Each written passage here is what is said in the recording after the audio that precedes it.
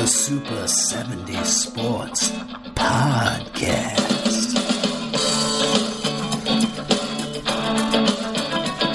Oh, hell yeah. Yes, welcome to the Super 70 Sports Podcast. I'm Ricky Cobb, and I've got to say it is great to be back. We've been off for a few weeks, and spring has sprung. Couldn't be any happier today to be talking some baseball. And opening day's right around the corner. My mind is on the national pastime, and my guest today played 9 years in the big leagues. Enjoyed his best year probably in 1983 when he hit .274 with 12 home runs and 44 stolen bases. He was a burner. A friend of mine and one of the really good guys in pro sports. Joining me now on the Super 70 Sports Hotline, baseball player, broadcaster, movie magnate, and now author, Billy Sample. Billy, is there anything you don't do? A couple of things, Ricky, but not many. I was most versatile in my senior class, so I'm still trying to live up to it.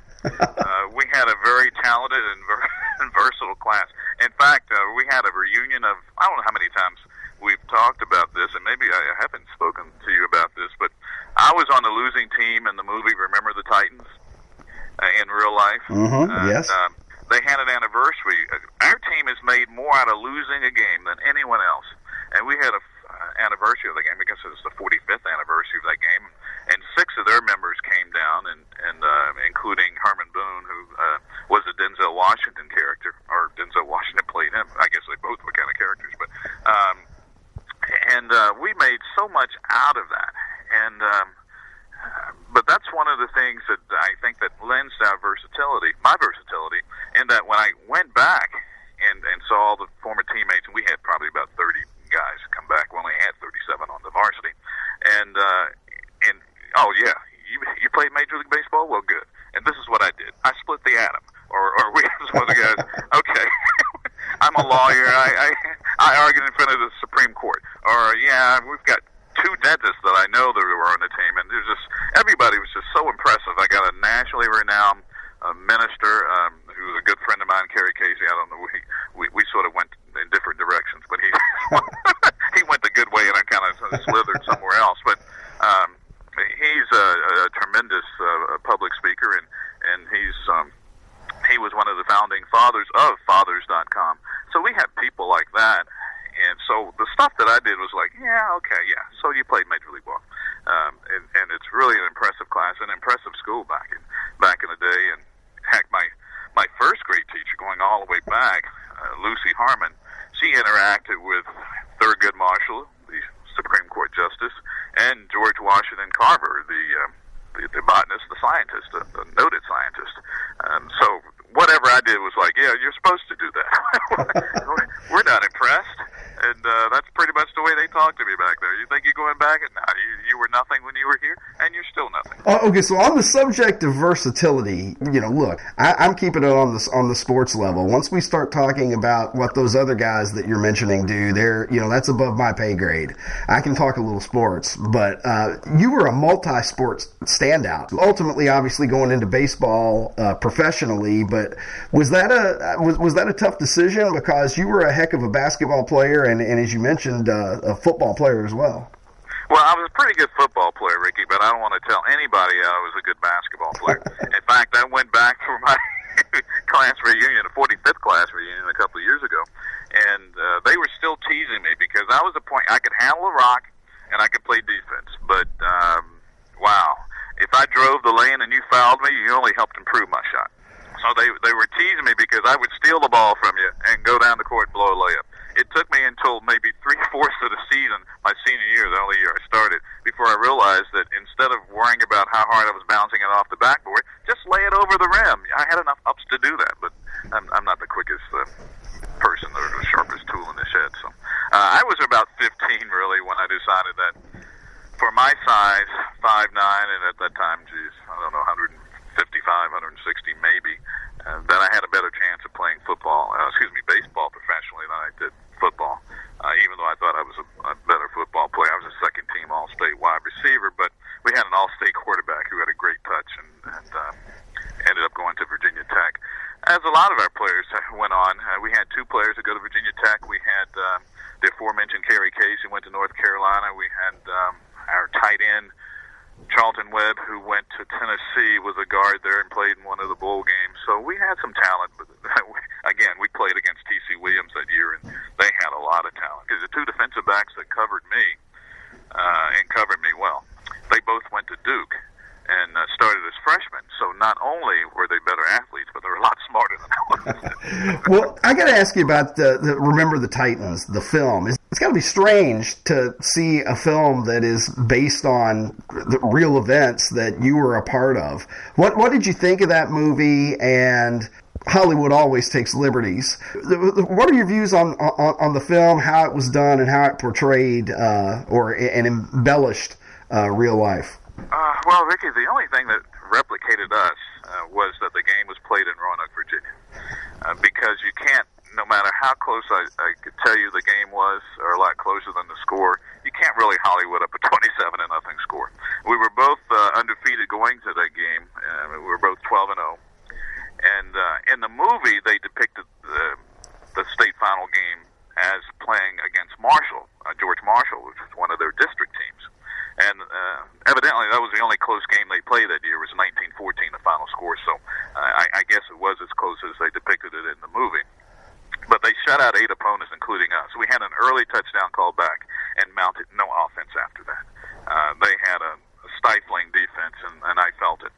The previous game, in the semifinal game, in a 26-21 victory in Richmond against Douglas Freeman High School, not that I remember that from 45 years ago, I caught 7 passes for 117 yards and a touchdown. In the final game, I caught 1 pass. They called it back.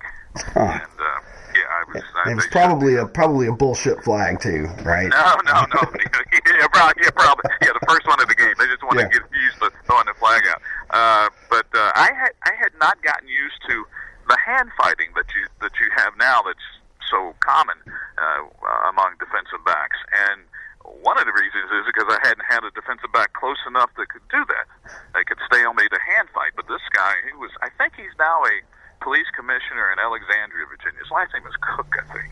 And but he was hand fighting me, and I hadn't been used to that. So by the time sometimes I cleared his hand, the ball was on me. I remember having 1 drop, and I probably had more than that. But we struggled offensively that day, and it was a shame. But I rationalized, Ricky, by saying that if we had won the game, they couldn't have made the movie. And a lot of people were happy about the movie. There you go. One of the things about the movie, though, that they did take liberties with, and evidently the T.C. Williams players were okay with it, is that Bert Tier, the linebacker who was hospitalized with the car accident, didn't have the car accident until after, later on that school year. He played in the game. In fact, he knocked Jesse, the linebacker, he knocked Jesse Lawson, who was the other wide receiver, off the field under the benches. And Jesse was a good-sized wide receiver for back in those days, like 6'1.5", 180 pounds. Knocked him off the field under the benches. When he righted himself, the benches were in his lap. And sometimes you embellish these stories as you get older, but I have film somewhere, and actually it is film somewhere, and sure enough, Bertier knocked him off the field under the benches. They had a real good defense. I think Bertier was scheduled to go to Ohio State. Julius Campbell, I think he was going somewhere. He might have been going to Ohio State as well. They were going big time, and they had the players that go big time. We had players that go big time too, but they really put a whipping on us that day. I'm trying to get over it. I still have more shrink hours to deal with it. It's only been 45 years. So, okay, one good thing about baseball being your best sport is that nobody lays you out and knocks you clear under the bleachers, right? Well, have you seen Socia block the plate? Socia had the plate blocked on me one time in spring training. And it's spring training, so it is what it is. And Rudy Law caught a ball, sacrifice fly kind of ball, but he was not very deep behind second base. But I thought, okay, well, it's a spring training, so we try these things. And sure enough, I'm halfway down the line, and he's got the plate blocked. And I didn't know much about the back down, and I know he didn't know much about the back down, so we collided in spring training. I could feel him give a little bit, because nobody really needed to get hurt, but he was just getting his practice in, and he held on to the ball. But I thought that's the way it was played back in those days. And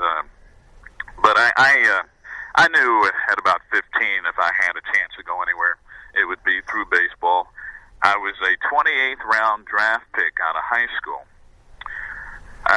The late, great Joe Branzel was the scout that drafted me, recommended me, and drafted me. And he tracked me down and said, well, Bill, this is Joe Branzel of the Texas Rangers. We drafted you in the 28th round. And you could hear silence on the other end of the phone. And in those days, there were 24 teams. He said, well, Bill, 23 other teams passed over you 27 times. As if to say, don't blame us for drafting you. So I didn't sign. And after my junior year at James Madison, I was drafted again. And the Shenandoah Valley League, the Collegiate Summer League, really helped me a lot. And I got to measure up against some of the best players on the Eastern Seaboard. In fact, my first year there, we had 4 guys that eventually made it to the majors.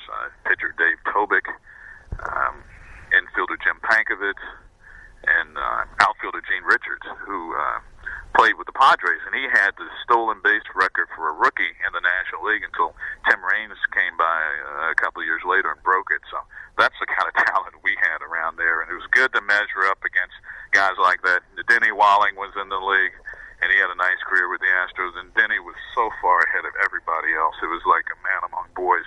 And we had some talent, as I was telling you. And he was a first-round pick, I think, of the A's, and then was traded to the Astros. But there I realized that I could play a little bit. I had trouble with the slider the first year because I hadn't seen a slider like they were throwing sliders. And so I had my bat all up in the air like Cesar Cedeno or somebody, and then I realized if we're going to make a go of this, I'm going to have to bring the bat down a little bit. I am not strong enough to hold the bat up here. I was quick, but I wasn't strong enough to hold the bat that high. So, but baseball is a series of adjustments. I guess most athletic endeavors are a series of adjustments. All right. Well, as we're getting into your professional baseball career, the book is A Year in Pinstripes and Then Some. Tell me about the decision to put some of this down to paper and document your career and some of the interesting things and funny stories that happened along the way. When did you decide that was something you wanted to do? Well, I had notes around the house for years, and actually 25 years ago or so, I had put together a manuscript, and I'd sent it to one of the publishing companies, and one of the editors read it, said it was good, but the people at top didn't feel I had enough name recognition. And I think I said whatever, and before whatever was part of the lexicon. And I started writing. I was one of the columnists at Baseball Weekly before it became Sports Weekly, and I don't know what it is now, but back in the early 1990s. And I think of all the things that I can do and all the versatile aspects of my life, writing is probably the one that I really enjoy the most. I enjoy that medium of expression. And so I had the notes around the house, and I just decided I was going to put them all together and see what I could make of it. It's a relatively short book, and I probably will add more to it in the second edition. But it did everything I wanted it to do. I think I wanted people to leave with sort of a smile on their face and live through, I guess, me. I'm not used to saying me as much as I did in the book, but I guess if it's autobiographical, one has to say me or I. And so I did a lot of that. But I think people will enjoy it. It's a nice little book. It's a nice little stocking stuffer for people. If you're a Yankees fan, certainly. But I have I would say about 45% of the book is about that year in Pinstripes, 1985. But there's a lot of Texas Rangers in there. There's a little bit of Atlanta Braves in there, and a little bit of my growing up in there as well. So if you, at the risk of selling even more, I think it's a nice little book. And I did everything I wanted to do, and I'm really pleased with it. I had a couple of misspells in there, so when we have the second edition, I have to go back and change. I think one of the acknowledgments in there, I misspelled a woman's name. And oh, my goodness, I realized that. And I guess I can go back in there and change it at some point. But and I'm not even sure if I spelled Orson Welles' name correctly, because there's 2 E's in there, and I don't want to go back in and look. I have to be ready for this, because I'm just going to scream when I see that and going, no, I misspelled his name. Yeah, I'm a little OCD myself, so like I'm gonna. That's the first time. Whenever my first book gets out there, I'm gonna cringe with every page, just waiting for the first typo because it's gonna kill me. And I went over it so many times, and I was just watching Turner Classic Movies, which I watch a lot of, and Citizen Kane was on, and I probably have seen that about 5 times too, and I thought, oh no, there's a second E in Wells. But now I don't want to go and look. But I guess other people can go and look for me. I just have to be ready for it now. Like, okay, all right. Well, if you buy the book and you notice that, all right, Billy knows. Okay. Yeah. Well, gee, that's right. Nobody's told me until this point, though. So I'm going. All right. Now, one of the things, the many interesting stories in the book, and I can confirm that it's a really enjoyable read, and I would certainly recommend it to all my listeners. But and we won't get to every story in the book, but it will whet people's appetite a little bit. One thing that's really interesting is your debut. Your major league debut was unconventional, I think, to say the least. Yeah, it was a little different. I knew I was going up. Rich Donnelly, my AAA manager and a longtime Major League coach, told me about 4 days before the end of the season. We were in Albuquerque at the time. I played out of Tucson, but I was going up, and I thanked him. I figured I did whatever I needed to do to get up. I gave myself 3 to 4 years of playing in the minors, and I knew I didn't have the temperament to play much more than that. I played rookie ball and skipped A ball barely and got to AA ball. I was so marginal going to AA that I had to carry the manager's golf equipment in my car to Tulsa from where we were in spring training. And but I got there when I gave myself 3-4 years, and I got there. In fairness, I mean you're showing some humility here, but you hit 355 in the minor leagues career. That's raking. Well, thank you. But in the big leagues, they have scouting reports and people who have a little more range. Oh, that's why they're in the big leagues. And they want you to hit the ball hard. I'm thinking about that bet against Mike Flanagan. And a little breaking ball low and inside. And I turn on it like I turn on it all the time. And in the minor leagues, shoot, that's base hit between third and short. Big leagues, Ripken not only gets it, he's playing it on his forehand. He's not even reaching for it. He's like, yeah, you did just what we wanted you to do. Hit it hard, right at Cal.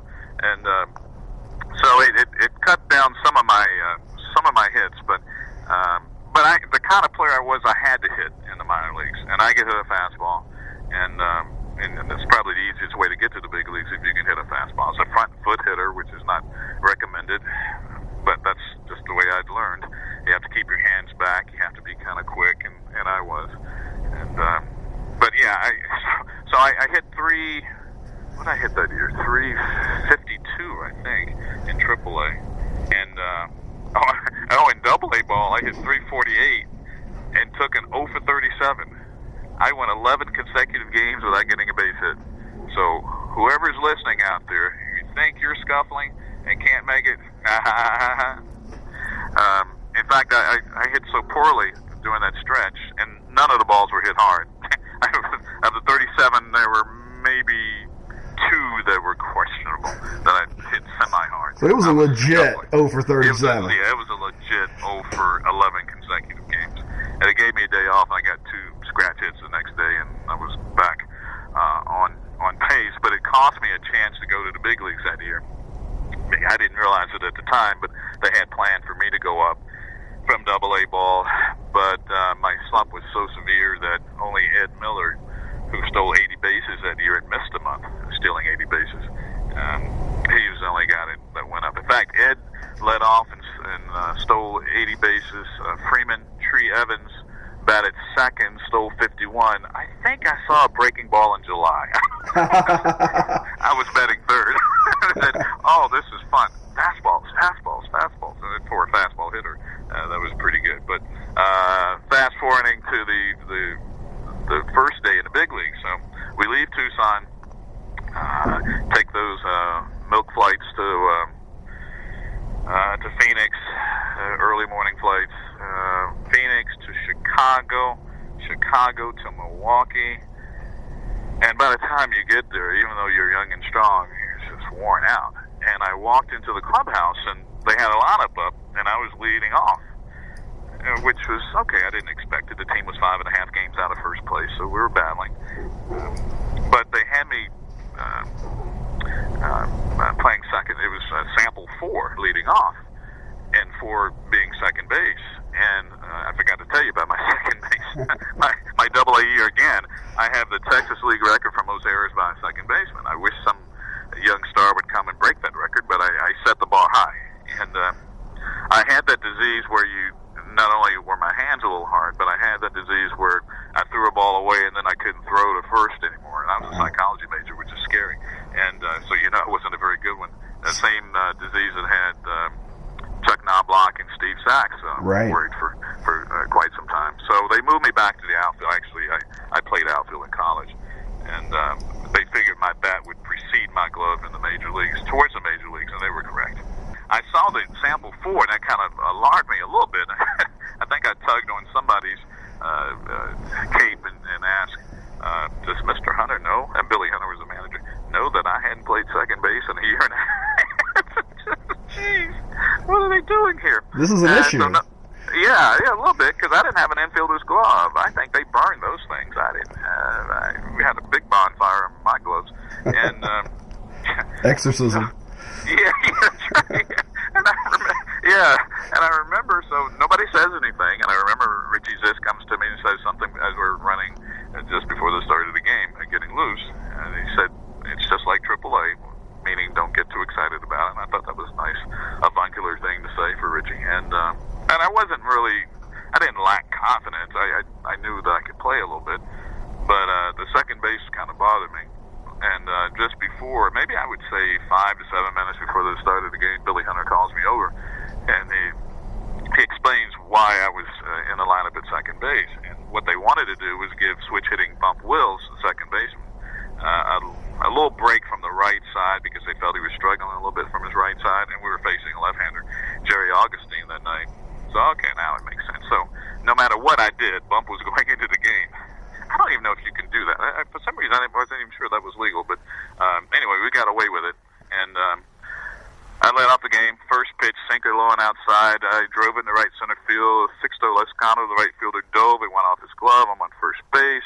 Cheshire Cat eating grin. I couldn't stop grinning. And here comes Bump to pinch run for me. And my day was over. Thank you. I don't know what somebody like Bob Uecker thought when we saw. They must have thought I twisted an ankle or something going to first base or something. But yeah, that was. I'm not sure many people have had that kind of debut, but it was mine, and it was nice, and I think Milwaukee's has a soft spot in my heart. I think I hit the Brewers better than I did any other team. Hey, all I know is you went to sleep that night with a 1,000 career big league average. Yeah, so, I had nothing but downhill to go after that. Well, I got to ask you, I had Larry Parrish on the podcast. LP! LP was on a couple of episodes ago, and really just by chance, I found out that he had a pretty intense fear of flying during his career. And was asking him about that. I thought, I got to follow up on this. And so he was talking about a flight that the Rangers were taking to Minnesota. When the hydraulics failed. Fluid, yeah. Yeah. So what are your recollections? Because one of the first things I thought when I got off the phone with him is Billy Sample may have been on that flight. So I kind of did the math because he was talking about Mickey Rivers and Charlie Huff on that flight, and I thought, yeah, Billy was on that flight probably. So what are your memories of that? What was expected to be an uneventful flight that became eventful? Well, Ricky, actually, I might have to include that in my second edition here. It was good. Thank you for reminding me. Yeah, it lost hydraulic fluid. Upon takeoff, really, I think they knew for a long time that we were in trouble. And it was a commercial flight, and we probably flew commercial with the Rangers more than we needed to, but they were cost-cutting measures by doing that. And I think in a way, because we were on the flight, it kind of calmed all the other passengers down, too, because we were kind of crazy, and I'm kind of crazy in a way, and my first thought was, when it appeared that we were going down, that the sports writers who in those days would travel with us most often were not on the flight, and I was upset, thinking, oh my goodness, they've been killing me when I'm alive, and they're going to kill me after I'm dead too. So we had guys, and I knew they were serious because the flight attendants had this ghost white look on their faces, like this is something they trained for, but they didn't really think it was going to come to fruition like this. And some of the guys, and back then you could smoke on the plane, and I remember guys were, some of the guys who didn't smoke were smoking. Well, there's never a time for it. Oh, geez, I'm just I'd forgotten that I've got people that would, might miss me. So I was kind of enjoying the moment. And then, but everybody was serious, and we had to put our heads down, and they took our shoes, and as we were approaching, they had the you could see the fire trucks along the way, and but it was. I do think that because of the way we were, that we calmed everybody else down a little bit, because I don't know. I guess I am crazy that way, because it just didn't bother me as much as I think. I'm sure it didn't bother me as much as it did Larry and maybe a few others. But we just went on business as usual. Okay, yeah, we're going to go down. Okay, fine. All right, what's your hand? Is that a full house? I got 4 of a kind. What do you? And we just kept going on like that. But yeah, it was a serious. It's probably as serious as I've been on a plane where it appeared that there was imminent danger. And then at the end, and this was so surreal, the pilot said, "This is the end of how did he say that? This is this is the final destination of flight, whatever it was." And I thought, wow, he must be a comedian, because he said that before we landed, as we were approaching the runway. He said, "This is the final destination of flight 553." Right. You got the Grim Reaper, in the cockpit. And it fits so much into what the attitude that a lot of the players had, including me. Okay, yeah, all right, well, all right, here we go. Okay. So was the landing just like basically normal? I mean, what was it? Just like, and we landed. I think it locked. I think the wheels locked. Okay. And, I think that's what because they weren't sure if they didn't lock because we had lost the fluid, then we would have skidded on the belly of the plane, and then no telling what happens after that. But I don't know. I guess you get used to crucial situations or situations with pressure, so you don't show it quite as much. Maybe you don't think about it as much because you're so acclimated to it. And but it was I look back on it and laugh now. Well, I was laughing then, so I was just the only thing I was mad that the sports writers were not on the plane though. That part just got to me. So, you got to be kidding me! They're not on this flight. Yeah, that's not justice. Yeah, that's right. So let me jump ahead to, or maybe jump back, actually. I think jump back chronologically to the strike year of 1981, when, as you mentioned in the book, you spent the downtime, at least part of the downtime, as a disc jockey in Dallas.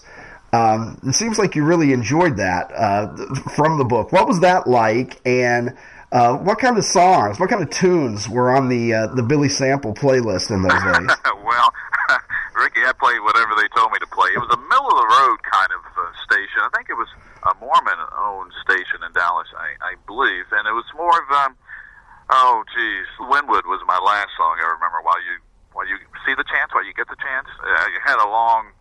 while you see a chance, sure. While you see a chance. It had a long, they don't call them ramps anymore, but it was music before the words. And so I had an opportunity to thank everybody, and especially Brett Lewis, who was the sports anchor at the station, was later the sports anchor at, I think it was a CBS affiliate on TV. So he sat in with me one day and just took off after about, an hour or two, and left me there to do the boards and all, and check the satellite and all that kind of stuff. One time we did have some silence. I went to the bathroom a little bit too long. My song was not long enough. It's in the middle of the resume. And I didn't make any friends with that. But it was fun. It was something that I wish I had practiced a little bit more.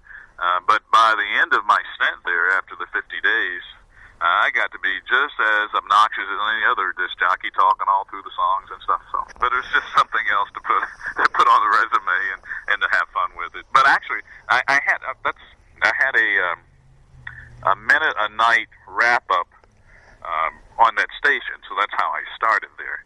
And they figured since they were paying me anyway, they might as well get some work out of me, because they didn't want to pay me and not have me do anything. So that's where the disc jockey part came in.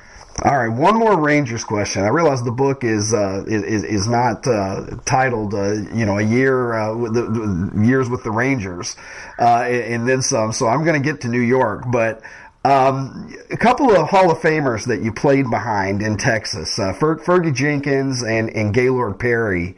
What was it like playing behind those guys and seeing the way they went about their business? I mean, two of the greatest pitchers, certainly that the game has ever seen. Well, Fergie has tremendous control. 3,000 or more strikeouts, fewer than 1,000 walks. I tell people he could hit a gnat on the butt, hovering over the outside corner on either cheek. He had that kind of control, and a great teammate to me. He was tremendous the way he treated the younger players. We had a number of younger players coming up at that time in the late 70s. Danny Darwin, Dave Rasich, Pat Putnam, who was already there, Gary Gray, a few younger players. I know I'm missing somebody out of the younger players. LaRue Washington, and he treated everybody tremendously well, and I'll always remember that. In fact, I tell Fergie, or if I don't see Fergie, to tell him, then I'll tell somebody that will talk to Fergie soon, and I'll tell him that I still remember how well he treated us, and thank him again for that. Fergie was the first Hall of Famer that I interviewed for my book, and I can tell you just from the small amount of time that I spent talking to him, I mean, what a class act he is. I can't. As you can tell, I can't say enough, and I get a little choked up just talking about it. Gaylord was a little different, or Gaylord, as they say in his part of North Carolina, and he's so good with the alleged alleged yes. Foreign substance. I don't know if it was foreign, though. I think it was U.S. made. But when he was, he wouldn't apply it until he got into the height of his windup. So you really can't ask for the ball at that point. It was how efficient he was at throwing the spitter. And Fergie can be a little hard on young players, and we joke about it a little bit now. He said, "Made you better, didn't it?" And I went, "Okay, we'll let it go, Hall of Famer." Okay, and but a competitor, as all of the people are up there. I don't know what differentiates one great competitor from another one, but all of them are great competitors, and those two certainly are, and it's just a pleasure to play behind him, and probably Fergie even more so, because he was a little quicker. He's a little quicker worker, so he could keep you on your toes a little bit better, and again, the way he was and his temperament towards the young players was just outstanding and applaudable to me. It's one thing to be a baseball player. It's another thing to be a professional baseball player. It's another thing to be a Major League Baseball player, and it's something else to be a Yankee. Once a Yankee, always a Yankee, and it puts you in a pretty special fraternity. What was it like going to New York, being a part of that environment, and not just being a Yankee, but being there with George and Billy Martin and everything that goes with playing baseball in the media capital of the world? Well, growing up in Southwest Virginia, as I did back in those days, the only game I got to see was the game of the week. And even in the Yankees' down years, because of the market, you got to see them a disproportionate amount of time. And so I would see Tony Kubek or Bobby Richardson or whoever. And to me, it was really flattering to have interacted with these people later on in life, to have to speak behind Bobby Richardson at a function. I said, that's not happening again, because he's like this evangelical minister where he can talk 45 minutes and not say an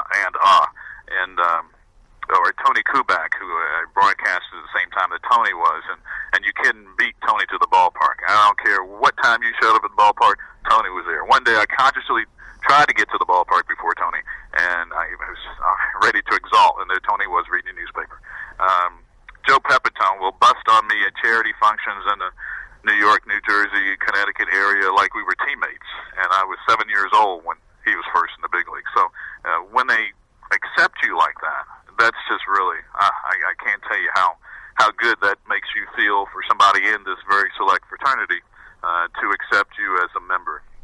It reminds me a little bit of when my first full season the following year in 1979, we were at Yankee Stadium opening up our road trip. We had played a couple of games at home, and maybe a couple of series at home. And I was probably 8 for, 21, 22, whatever it was 4 something up on the scoreboard. And Munson comes from behind the plate, and, we've got a 400 hitter here. We've got to be careful, watch out, we got a 400 hitter here. And what he was doing was just welcoming me to the fraternity, which was really nice, as I grounded out to shortstop the next 2 times. But to have that kind of acceptance for people who have achieved so much in the game, and to have accepted you as a member of that fraternity, and that's just, I can't say enough about that. And I hope that I did that to some of the younger players as they were coming up. I tried to treat the younger players who were coming up, the Curtis Wilkersons and the Tommy Dunbars, the late Tommy Dunbar now, and as well as some of the people treated me when I was coming up, like Fergie. So that part was good. About the Yankees, I got traded in spring training, and at that time the Rangers were playing in Pompano Beach, or training in Pompano Beach, and the Yankees were in Fort Lauderdale, so they're neighboring cities. So I didn't have to go anywhere. And when I went to report to the Yankees, we'd actually had a day of workouts with the Rangers, and the Yankees hadn't opened their camp yet. So I go over and have my little impromptu mini press conference, and then George comes over and welcomes me to the club, which I thought was really nice. I wasn't Ricky Henderson or anybody coming over, so that was a nice gesture, and I appreciated that. And but I knew I wasn't going to get a lot of playing time. They had Ricky, Ken Griffey Sr., and Dave Winfield got the bulk of the playing time, and I would get whatever playing time against the left-handed starter. But I'd reached that point in my career where I just wanted to be on a World Series winning team or play in the postseason or something along those lines, and that gave me the best chance to do that. We won 97 games that year, but Toronto won 99, and there was always something going on, it seemed. And you could tell when George was around, you could cut the tension with a knife, it seemed. But it was, I think sometimes as a visitor, you wonder what it's like over there because you hear a lot about what the Yankees are like, and but to be there in the mix of it, it was just something going on every day, it seemed. I told one of the reporters that they didn't have to work on a story.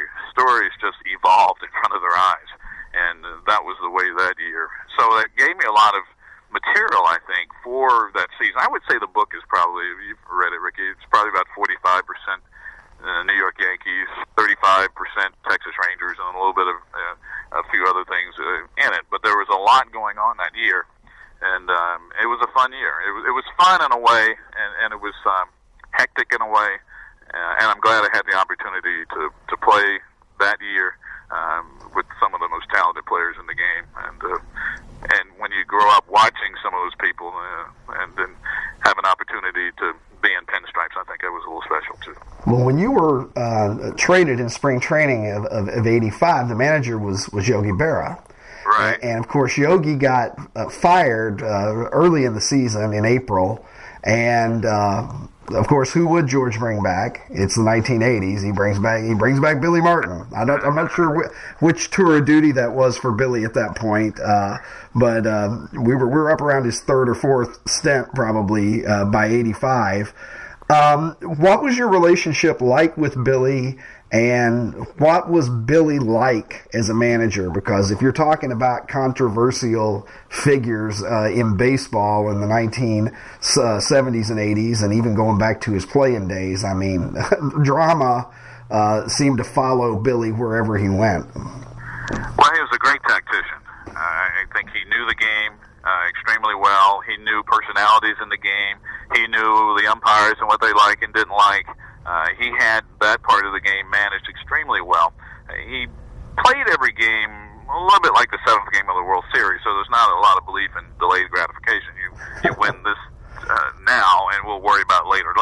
And it's one of the reasons why sometimes his pitching staff, maybe with Oakland especially, would get burned out a little bit because he didn't really trust the long reliever to bring in who hadn't pitched in 3 weeks. Well, sometimes if you hadn't pitched in 3 weeks, you're not going to be quite as sharp as you would if you had regular pitching time. But I don't know. I made I said four times in the book, but actually I saw there was a fifth time that a Billy Martin story made somebody else's book.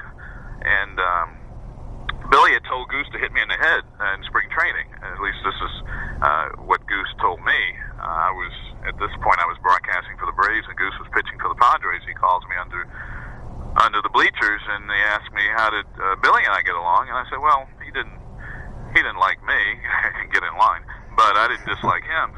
And then Goose went on to tell me why he had asked me that question, and I thanked Goose for not doing it. I thought maybe Goose had his timelines off a little bit, but Goose gave me the look like I've been internalizing this way too much, and it really bothered him. In fact, if you had a chance to interview Goose, just bring it up again. He'll get his hair standing up on the back of his neck too. I think he might have felt that either Billy was testing him, or I don't know what the reason was, but I just thanked him for not doing it. I don't know.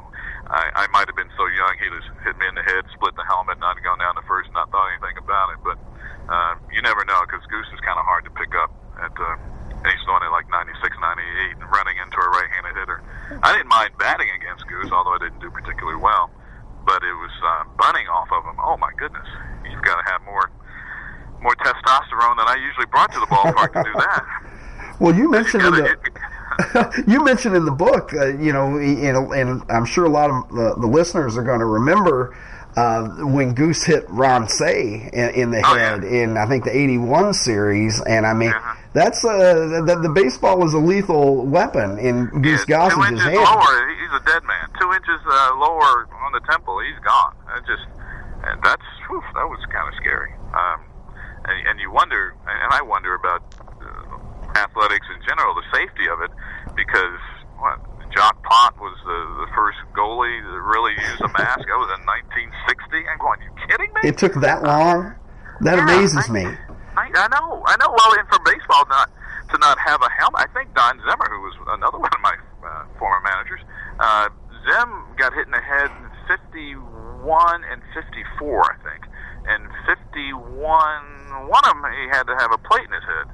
And I forget which one it was, but I think that kind of issued in the protective device inside the hat. It still didn't have a helmet. You just had this little piece of plastic inside the hat. It still doesn't protect your ears. It still doesn't protect your temple, and not much of it. And so there. And football players without face masks until the 1950s. Wow, those big old Brogaine shoes we used to wear back in the day.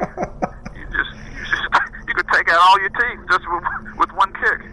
Can you imagine playing goalie without a mask? How did those guys survive? And in baseball, it's a wonder. I mean, one major league player killed by a pitch ball, Ray Chapman, in I think it was 1919. It's really amazing. As many years as they went without any type of protection at all, other than wool, that nobody else got done. Yeah, and especially back in those days that you play those afternoon games and it get dark and you couldn't see, and they weren't changing balls like they do now, and it's really amazing nobody got killed other than Chapman. I think a few people were killed in the minor leagues, which you can imagine the lighting was even worse in the minor leagues. But that one person in the major leagues all those years. And I guess our creator is a baseball fan or athletic fan, because there's so many times I think people could get killed. Well, I guess they did get killed in football, in college football, because I think it was during the Teddy Roosevelt administration that they started passing down rules and laws to protect the players in certain areas. Well, this is a little bit of a divergence, but fans and foul balls, for that matter. I believe only one fan has ever been killed by a foul ball at a major league game, and it was I think it was at Dodger Stadium in 1970. Manny Mota hit a liner into the stands and hit a teenage boy, and he died a couple of days later. That's also surprising to me. I mean, as many rocket shots as get hit into the stands, and children and people who aren't paying attention really to what's going on the field. I think that's almost even a bigger shock. Yeah, and I remember thinking about that at Vero Beach. Nobody plays there now, but when the Dodgers were there all those years, and there is no protection. This is an older part of the population too, and you have a check swing and one of those hazy days there with no protection on the sides. I don't know how people have survived that and not have gotten seriously hurt or killed like you're talking about. So there must be some kind of spirit or that looks over the game that way, because just hooking a ball. I'm thinking about somebody like Don Baylor hooking a ball into the stands. Right. Oh my goodness. Oh, I tell you what, when I was broadcasting, ball came my way, I got out of the way. It amazes me the fans will make some of the greatest catches and bare hand catches and make catches with kids in their hands and babies in their hands. I'm going, wow, those are the real athletes. I need to trade places. So that year in New York, I mean, what a really good team that was. Don Mattingly was at his best at that point in time, and you actually tell a really fun story in the book about Mattingly. And at that point in time, Mattingly was maybe the best hitter in baseball, and if he wasn't, you wouldn't need too many fingers to count the guys who were better. And I believe you tell the story. I want to say it was Edwin Nunez. Yeah, it was Edwin Nunez. Yeah. Donnie had won the batting title the year before. He and Winfield teammates went down the stretch until the last day, actually, until Mattingly won the batting title. And in '85, he won the MVP of the league. And he did some surreal things in '85, which probably is a juxtaposition makes the Edwin Nunez story even better, because Nunez had a little success against Donnie, and he challenged Donnie at some point with a really nasty breaking ball, and Donnie fouled it off. And you can almost see Nunez say, well, that's my best breaking ball. I'm not going to waste it throwing it to you again. And he just threw fastball. He ended up striking Mattingly out, and Donnie came back to the dugout, and he was excited, and he said, I loved it. He challenged me. I loved it. And I thought, wow, this guy's going so good this year that he likes to challenge. Well, because most of the time he's succeeding through that challenge. I think he batted .345 that year, 35 homers, 100. I don't have the numbers in front of me, but I want to say it was like 35 homers, 145 ribbies. And yeah, that's right. We had a good setup there with Henderson leading off and Randolph batting second, but Donnie was just, oh my goodness, what a season. And I had seen him as an opponent back when he was wearing number 46, and I knew that he had some ability, and then to see it on a day-to-day basis, that was really special. Now, you mentioned in the book, that's the year that Billy got into the epic brawl with Eddie Whitson, and Billy wound up with a broken arm out of that. I think that happened late in the season. I want to say it was August, yeah. September, August. And you weren't. You mentioned in the book that you weren't present for that, but that you had been present for other things that you saw that led you to understand very well how things could get out of hand pretty quickly with Billy after hours. Yeah, the night before I was in the bar, and somebody's ready to throw hands then, and I thought, wow, that happened. I think when you're with people like that, and I've been with teammates like that are, something happens and it happens so quickly you didn't really anticipate it happening. All of a sudden, people are throwing hands around you, and you're hoping to break up stuff and not get hit at the same time. And I think Billy had that. There was something about being around him that things could escalate in just a heartbeat. And it was one of those situations the night before, and I forgot exactly what had happened, but I saw that getting ready to happen, and it somehow it passed over. But it could have been where the following night may not have happened. I guess it would have been better if Billy had gotten, well, no, would it have been better to fight somebody who's not a player or fight somebody that's a player? I imagine it wasn't Ed Whitson or Billy. I know it wasn't Billy's first fight, and I don't think it was Ed's first fight either. So you had a pretty good mixture there of things that could happen. capabilities there, and it combusted, and they were hooking, from what I understand. They got off the elevator, and imagine you're fighting, and all of a sudden you get off the elevator, and there's your competitor again, and you start fighting some more, and I'm going, oh my goodness. But those things happen, and I guess Whitson was a little mad, and it was a tough year for Eddie because he got pretty good free agent money back then. I think he was $800,000 back then. $800,000 was good money, and he. I don't know. He got beat up his first game in Boston, and it seemed like it never quite righted itself after that. And it took him a long time. And Ed's a kind of a nice country boy from Eastern Tennessee, and I think New York was a little. Well, New York could be a little different for a lot of us, but it was probably a lot tougher going from San Diego to New York than it would have been anywhere else. And it just took him a while to get acclimated, and then it took him a while to turn it on, and he won some games. And towards the end of it, I think the people welcomed him a little better, but at that point, it was probably just a little gun shy. When you have tax in your driveway from people, it's kind of a little alarming, I would imagine, that you know that people not only know where you live, but have the audacity to try to puncture your tires. That wasn't happening in San Diego. No, I'm thinking not. No. Yeah. And Eddie went back to San Diego after that and put up a number of good years. Yeah. Probably happy to be back. Yeah, I would think of the two places that were extremely different. San Diego and New York might be those two. Because how can you not like San Diego? Yeah, San Diego's got a lot going for. I mean, even without the absence of tax, San Diego's pretty good. Yeah, I think I'll go down to the beaches of La Jolla and check out the bikinis. Or I'll go to New York and have to fight my way to get to the stadium. Let me think. So one thing that you mentioned in the book in passing that I found pretty interesting is you suggested that umpiring might be better in the minor leagues. Yes, it was. Without a doubt, it was. And granted, they're trying to get somewhere. It's tougher because in the minor leagues you've got two that have to control so much of the game, and I don't know how many times there's umpire evaluator down there. I was on a committee for 5 years that evaluated major league umpires, and I never got the sense that the umpires in the minors on their way up really were seen that much. And you might have to have a game or two where there aren't good games for you, and that's the only time your evaluator is there. And because sometimes in the major leagues, I'd wonder, how did this guy get through?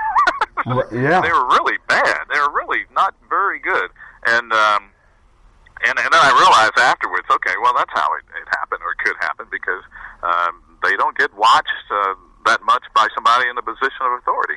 And it could be subjective after that, how you look, the kind things you say when the evaluator takes you out to dinner, that kind of thing. So, but yeah, it was noticeably different in the minor leagues than in the majors. Well, you said you spent 5 years in doing evaluations. Like, what went into that? Because I'm not really familiar with how that's done, and I doubt that just about any of the listeners are either. Well, the way I did it, Ricky, is that I would find a place behind the home plate or whatever stadium I was working. Most of the times, since I live in Northeast Jersey, I'd work out of the Shea or Yankee Stadium. But I'd also go up and down the Eastern Seaboard if I needed to balance out the number of times I'd see an individual umpire or crew.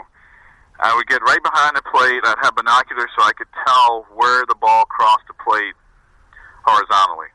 I would try to get, and most of the places would have a TV monitor, and if I could talk to a producer and get as many low third or low first shots so I could see where it crosses vertically, where they cross over the knees or behind the knees or lower the knees or how high it would go. And I could pretty much dissect, okay, it's over the plate, it caught the outside third, and it's knee high. Okay, that's a strike. And that's the way I kind of confirmed that, because I thought most of the action was behind the plate, calling balls and strikes. But I'd also have the ability to see the umpires and how they rotated and who was supposed to go where and who was and whether or not the calls were correct or not, or if somebody was out of position.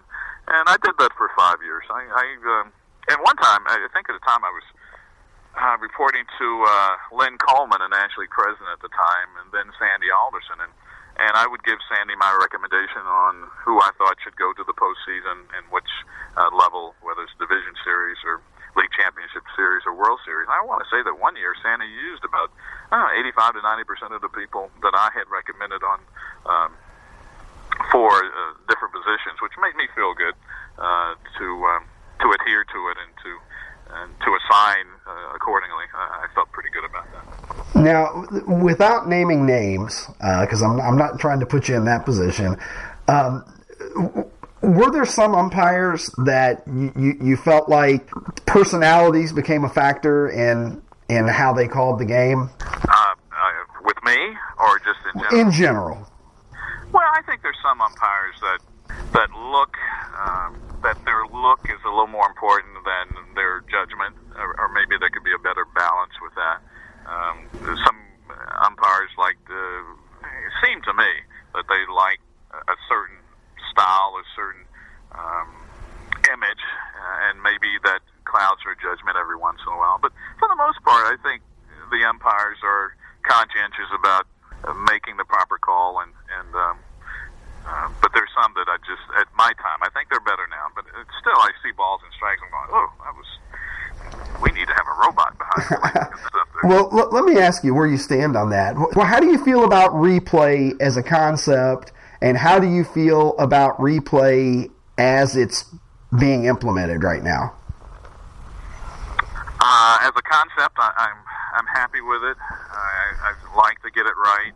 I think that ultimately is what an arbiter is supposed to do, and this is part of helping the arbiter make the proper decision.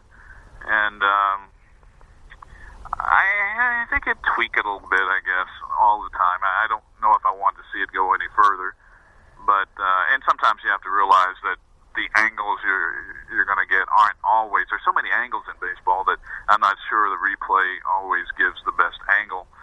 It's not like you can put a camera on the goal line in football and tell when somebody's going over the goal line when the ball is on the white line or something like that. But for the most part, I'm pleased with it. I do think they should get a little bit better in balls and strikes, and that would be my biggest concern, because now that's the only thing that's in question is balls and strikes. Pretty much, there's not an argument anywhere else, or not much of one. So the next thing is the balls and strikes have to be a little more consistent, because you don't want like your kid tells you, yeah, well, the umpire was bad, and you tell them, no, the umpire has nothing to do with the game. No, that's not true. As you get older, sometimes the umpire does have something to do in the outcome of the game, and if they miss a call. And I've seen calls where I thought, ooh, geez, that really.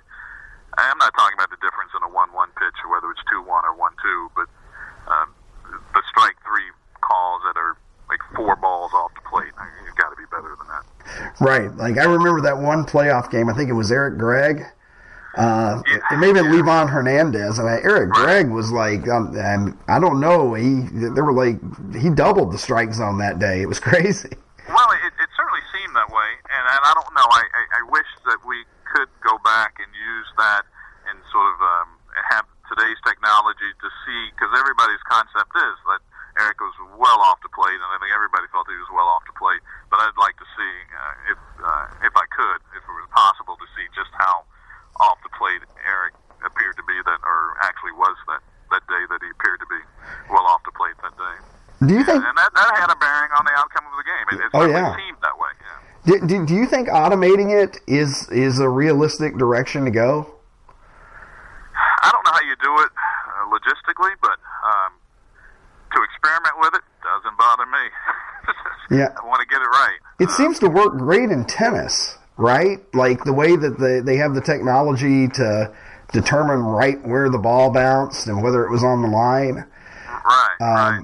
Are they thinking about doing that in the minor leagues? Have they started doing that in the minor leagues? I am not aware if they have. I don't think so. But but that would be a great place to have a pilot. And see if you'd be able to implement it and not have to go to the union to get their approval, which would be, I would imagine, be hard to get. So. All right, well, now, before I get into the movie, because I want to talk about Reunion 108 as well, one of the parts of your career that I don't want to gloss over is your experiences in broadcasting. And I remember as a teenager, I don't want to make you feel old, but I remember as a teenager I'll be old. watching you on TBS.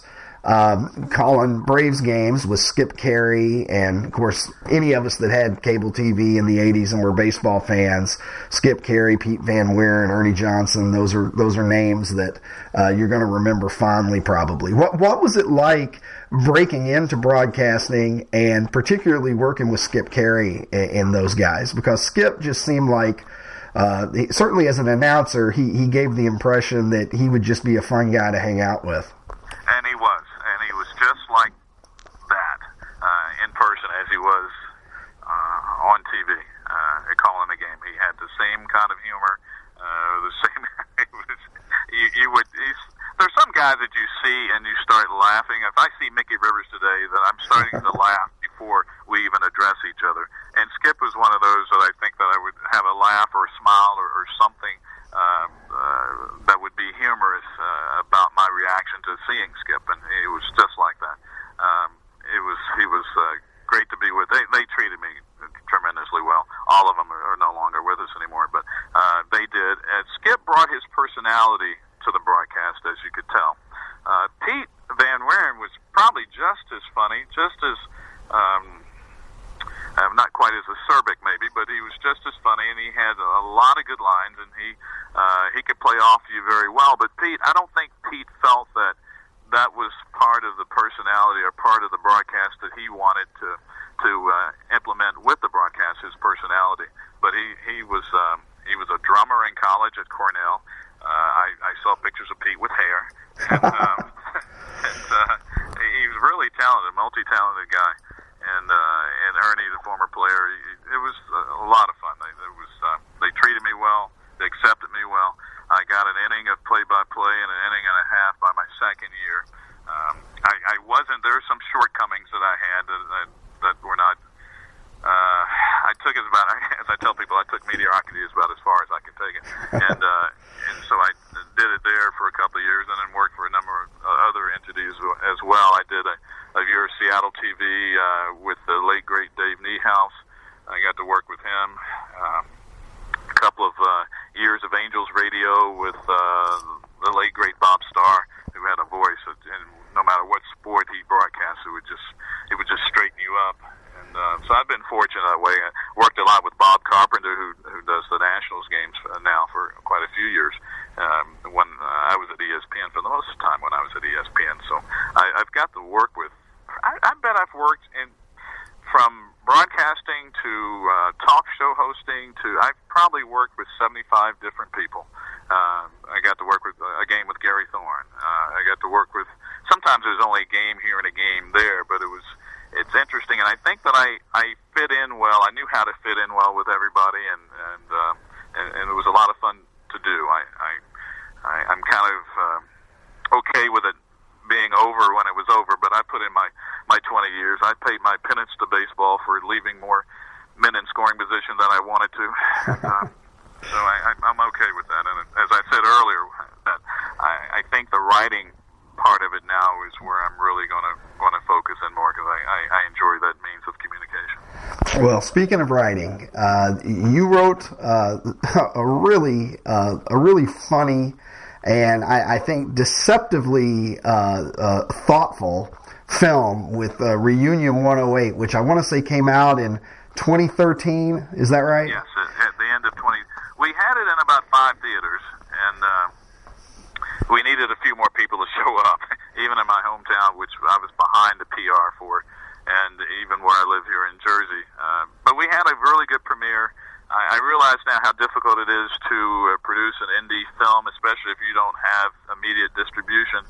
But the secondary market is still there. I still, right now, you can only buy it, the hard copy, because Amazon changed their format, and I've got to go back in and do things like get the aspect ratio down to 16.9 to put it back on to the instant download, where a lot of people watch it off the instant download too. So by the end of the month, I should have that back. But you can still purchase it on the hard copy on Amazon.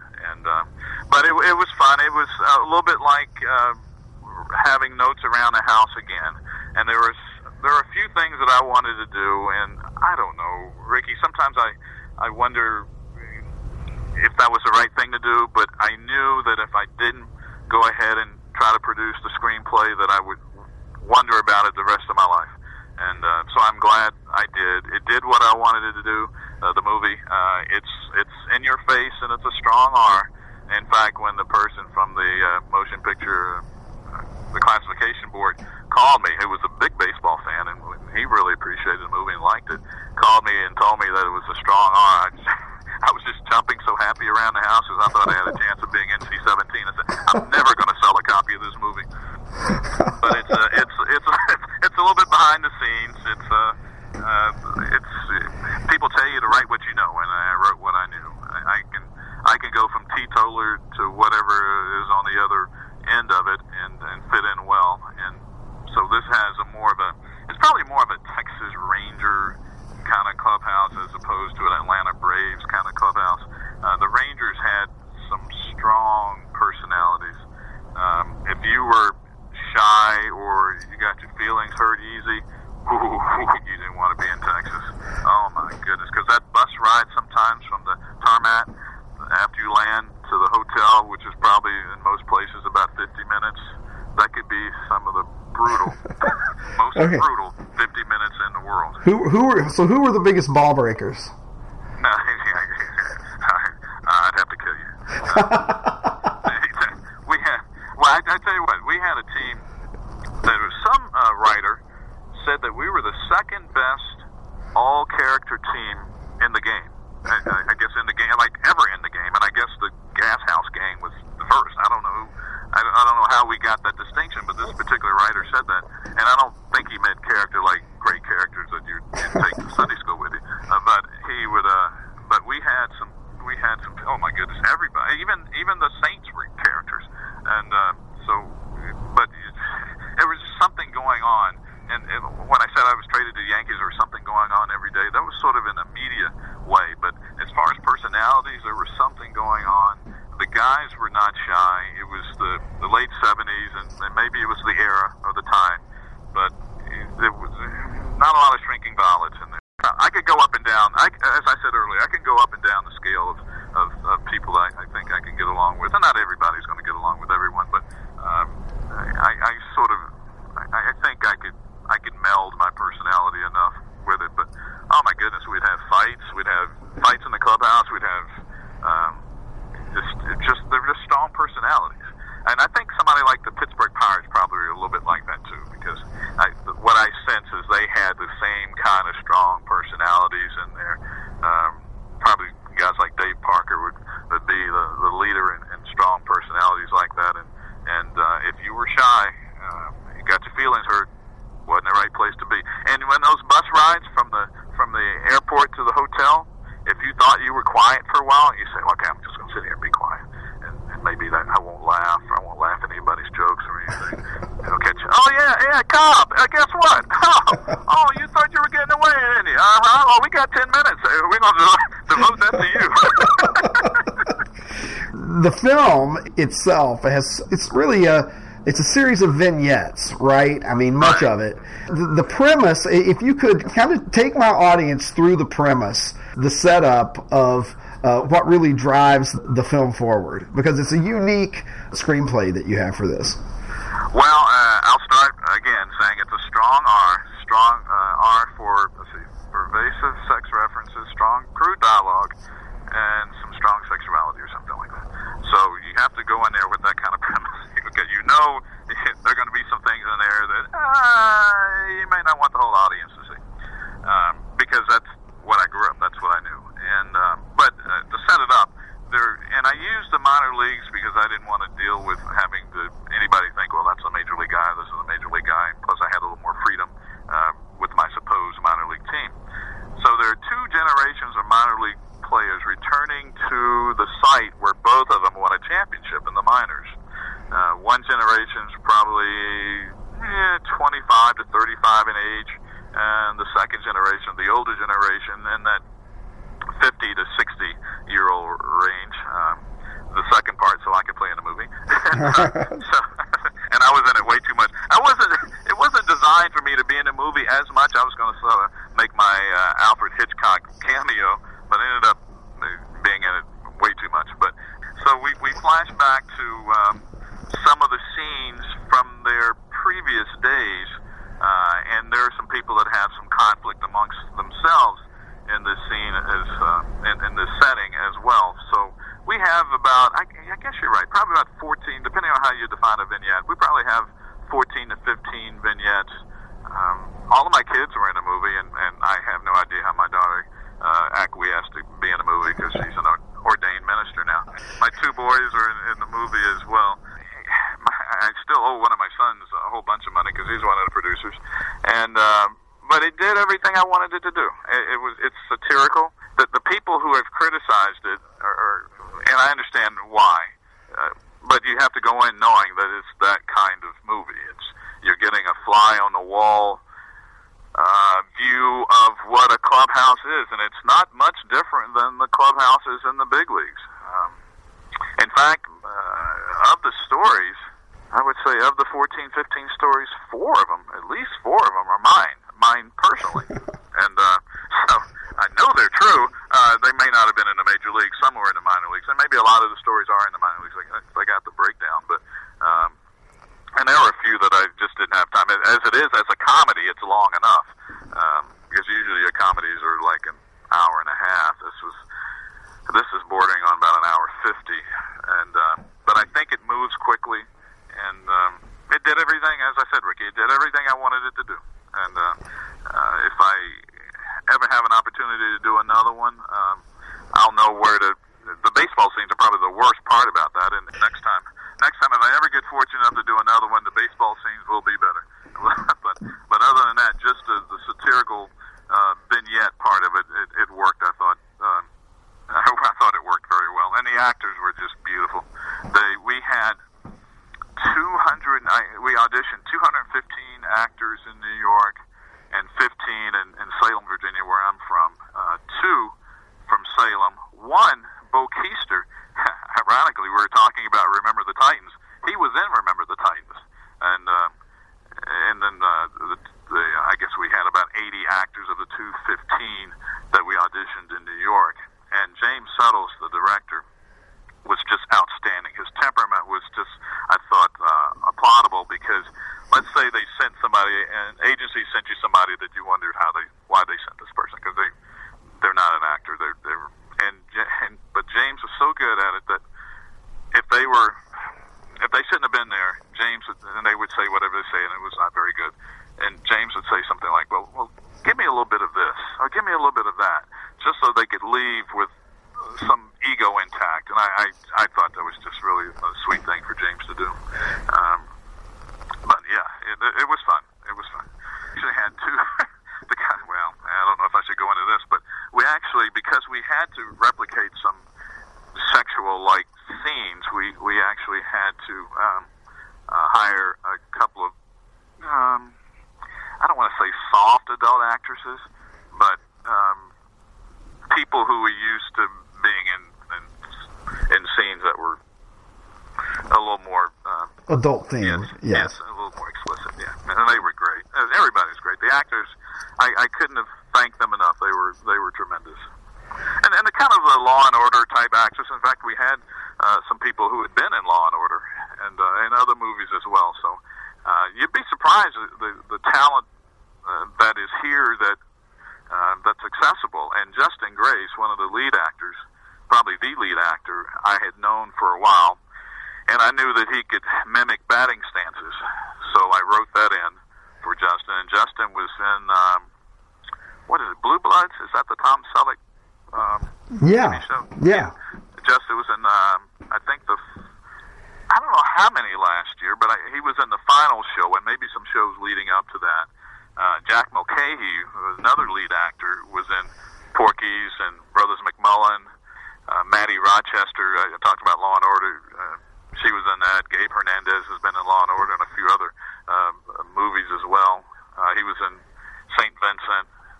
So you can get some quality. I told you about Bo Keister being in Remember the Titans, so you can get some quality actors because actors like to act, and you'd be surprised if you could get. It's a really funny film, and the vignettes are, as you said, it really keeps the film moving along. Ever how long it is, it flies by pretty quickly. The vignettes, are they all based on the true events, or are any of those the product of a demented imagination? I have that too. I thank you for alluding to it. All of them are pretty much based on something that happened. The very last one, the funeral home one, probably based a little less than most, although the setting comes from something that actually happened. The end of it, well, unless it's really yeah. Don't want to give it away, We but if the end of it happened really, then I'm really in trouble. But that's probably the one that I embellished the most. But all the other ones, some of them are like right to the T of actually how it happened.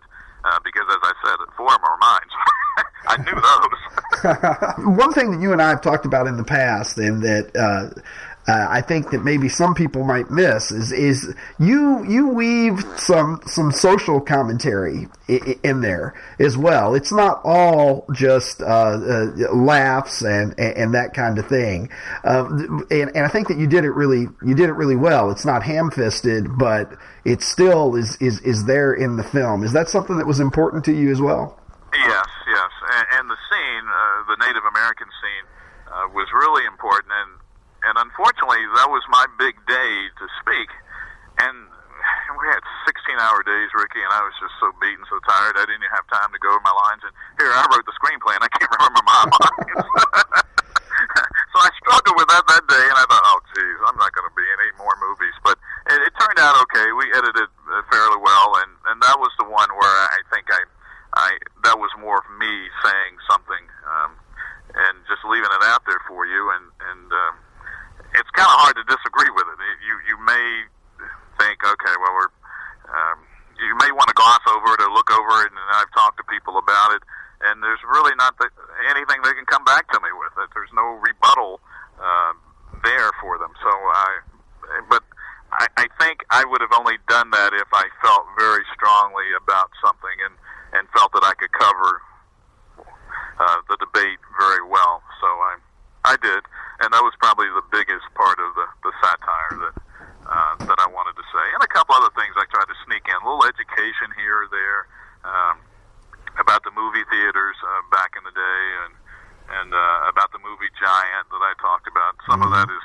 watching too much Turner Classic Movies, probably, but but I did insert a little bit. But the Native American scene was the one where I had the biggest commentary, and leave it as that, I guess. Yeah, and some observations about the role of the media as well, I think. Oh yeah, I beat up the media. Yeah. I wonder why I'm not getting any PR from this. You're still, Thank you, Rick. yeah. Thank you for giving me some. You're still pissed off that they weren't on that plane, so you're going to take a pound of flesh 30 years later is what happened. And I'll tell you this: if you see this movie, and again, I can't recommend it more highly. I'm not Richard Roper or whoever is at the movies now that Siskel and Ebert are gone, but it definitely gets a thumbs up from me. And I can promise you this: you will never hear the song "You Made Me So Very Happy" the same way again. Okay. So know that going in. That song is going to be changed for you forever if you watch this early movie. in the movie, yeah. And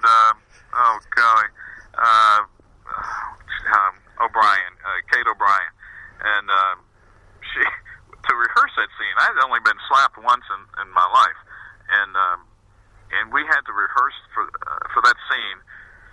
You're shooting the wide shot, and you're shooting the mediums, and you're shooting the close-ups, and you're shooting different people, and then you have missteps along the way. So we probably rehearsed that little scene, 25 times, and each one came with a slap, and I couldn't. And because sometimes if you know a slap is coming, then you can kind of roll with it a little bit. But I was not supposed to know that the slap was coming, so each time it's like whap. whap. And then it got to the point where, and she's a professional. It said slap, she slapped. And a couple of younger actors, Farron Salisbury and there's another actor too that was telling me about. They could tell that I was feeling for the slap after about 15 of them. So then I had to make sure that I wasn't feeling for the slap anymore. But it was fun. It was funny. She was great. They were. It was just I heard people tell James, the director, that that's the most fun they've had on a set of all of their acting credits. And so it was good. It was fun. It was fun. I would love to do another one. I just have to raise a little bit more money this time because the people in charge of the money think that baseball players always, if you're 35 years or younger, you think of baseball players always making, athletes in general, always making multi-million dollars. And I had to tell them, no, I didn't make multi-million dollars. My first salary was $21,000. Yeah, and that was during the double-digit inflation days of the late 1970s. Let me tell you how far that didn't go. It took me 3 years before I made enough money in salary that I didn't have to find income in the off-season. And now the minimum salary is $507,500. So you figure if you're in your early 20s, and after taxes you're taking home close to $400,000, then you can probably make a living off that. Granted, you had expenses that other people don't have probably, but you can make a living off it. There's no way you can make a living off $18,000 after taxes. No, I mean, it used to be that was it. I mean, guys worked in the off season. Yeah, that was standard for decades in baseball. When I wasn't going back to college to finish, I played winter ball in Valencia, Venezuela. Loved it. It was a great time, and really enjoyed it. But that was income for me. That was, thank you very much. And it's hard to find those jobs unless you're in town a lot to find work. So yeah, it wasn't. But they kind of spent the money like, okay, he's an athlete. He made money back then. No, you need to know the timeline of my career. I played during the Carter administration. That's right. I guess every movie goes over budget, but I for some reason I said, this is what I have right here. Well, the movie is Reunion 108, and you said available on Amazon. Yeah, the book is still up as well, both on Amazon, and I appreciate you mentioning it. Absolutely. The book is A Year in Pinstripes and Then Some. If you're a baseball fan, and I'm sure you are, you're listening to this, and you've got lots of other friends who are baseball fans, it's certainly going to be something that they're going to enjoy. You've done the movie. You've written the book. What's the next arena to conquer here? The next one, Ricky, is to have the guts to go to an open mic, stand up for my first delivery. The first stand-up gig. Yeah, my first stand-up gig. Yeah, but it's an open mic, so I've been there watching other people, and I think I can do this. So this is coming up. You're going on. I mean, by the time that people listen to this, you'll have already done this. But as we speak, you're like 4 days away from something that a lot of us have thought about, but few have the courage to endeavor. Yes, and I'm not sure once they call my name and hand me the mic, I'm not sure where that's going.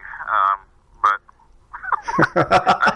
it's like the movie. I've got to do it. It's one of those things. I've got to do it before either I go crazy or I don't want to leave and retire somewhere where I don't have the opportunity to do it. So I'm going to do it. It's probably going to be a lot like the movie. It'll be. I don't think people think of me as really an R-rated person, but most of my I'm R-rated. I do now. I've seen the movie. I think of you as NC-17 rated. Of course, I know you a little bit, so we've had conversations. So I definitely understand what's going on. Yeah, I want to be a sociology professor. Well, that's the beautiful thing about being a sociology professor is I can talk about anything and then claim that it's just in the interest of education. So very good. it's perfect. It's a perfect. Well, to get a compliment from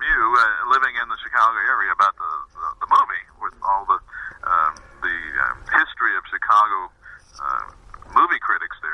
That's pretty good. I wanted to thank you for that. Well, that's it. I mean, Ebert's gone, so I'm carrying the banner now, and I'm saying that it's got my endorsement. So listen, Billy, I can't thank you enough for coming on. Again, the movie Reunion 108, the book A Year in Pinstripes and Then Some, and next time you come on, we'll be promoting all your comedy gigs probably.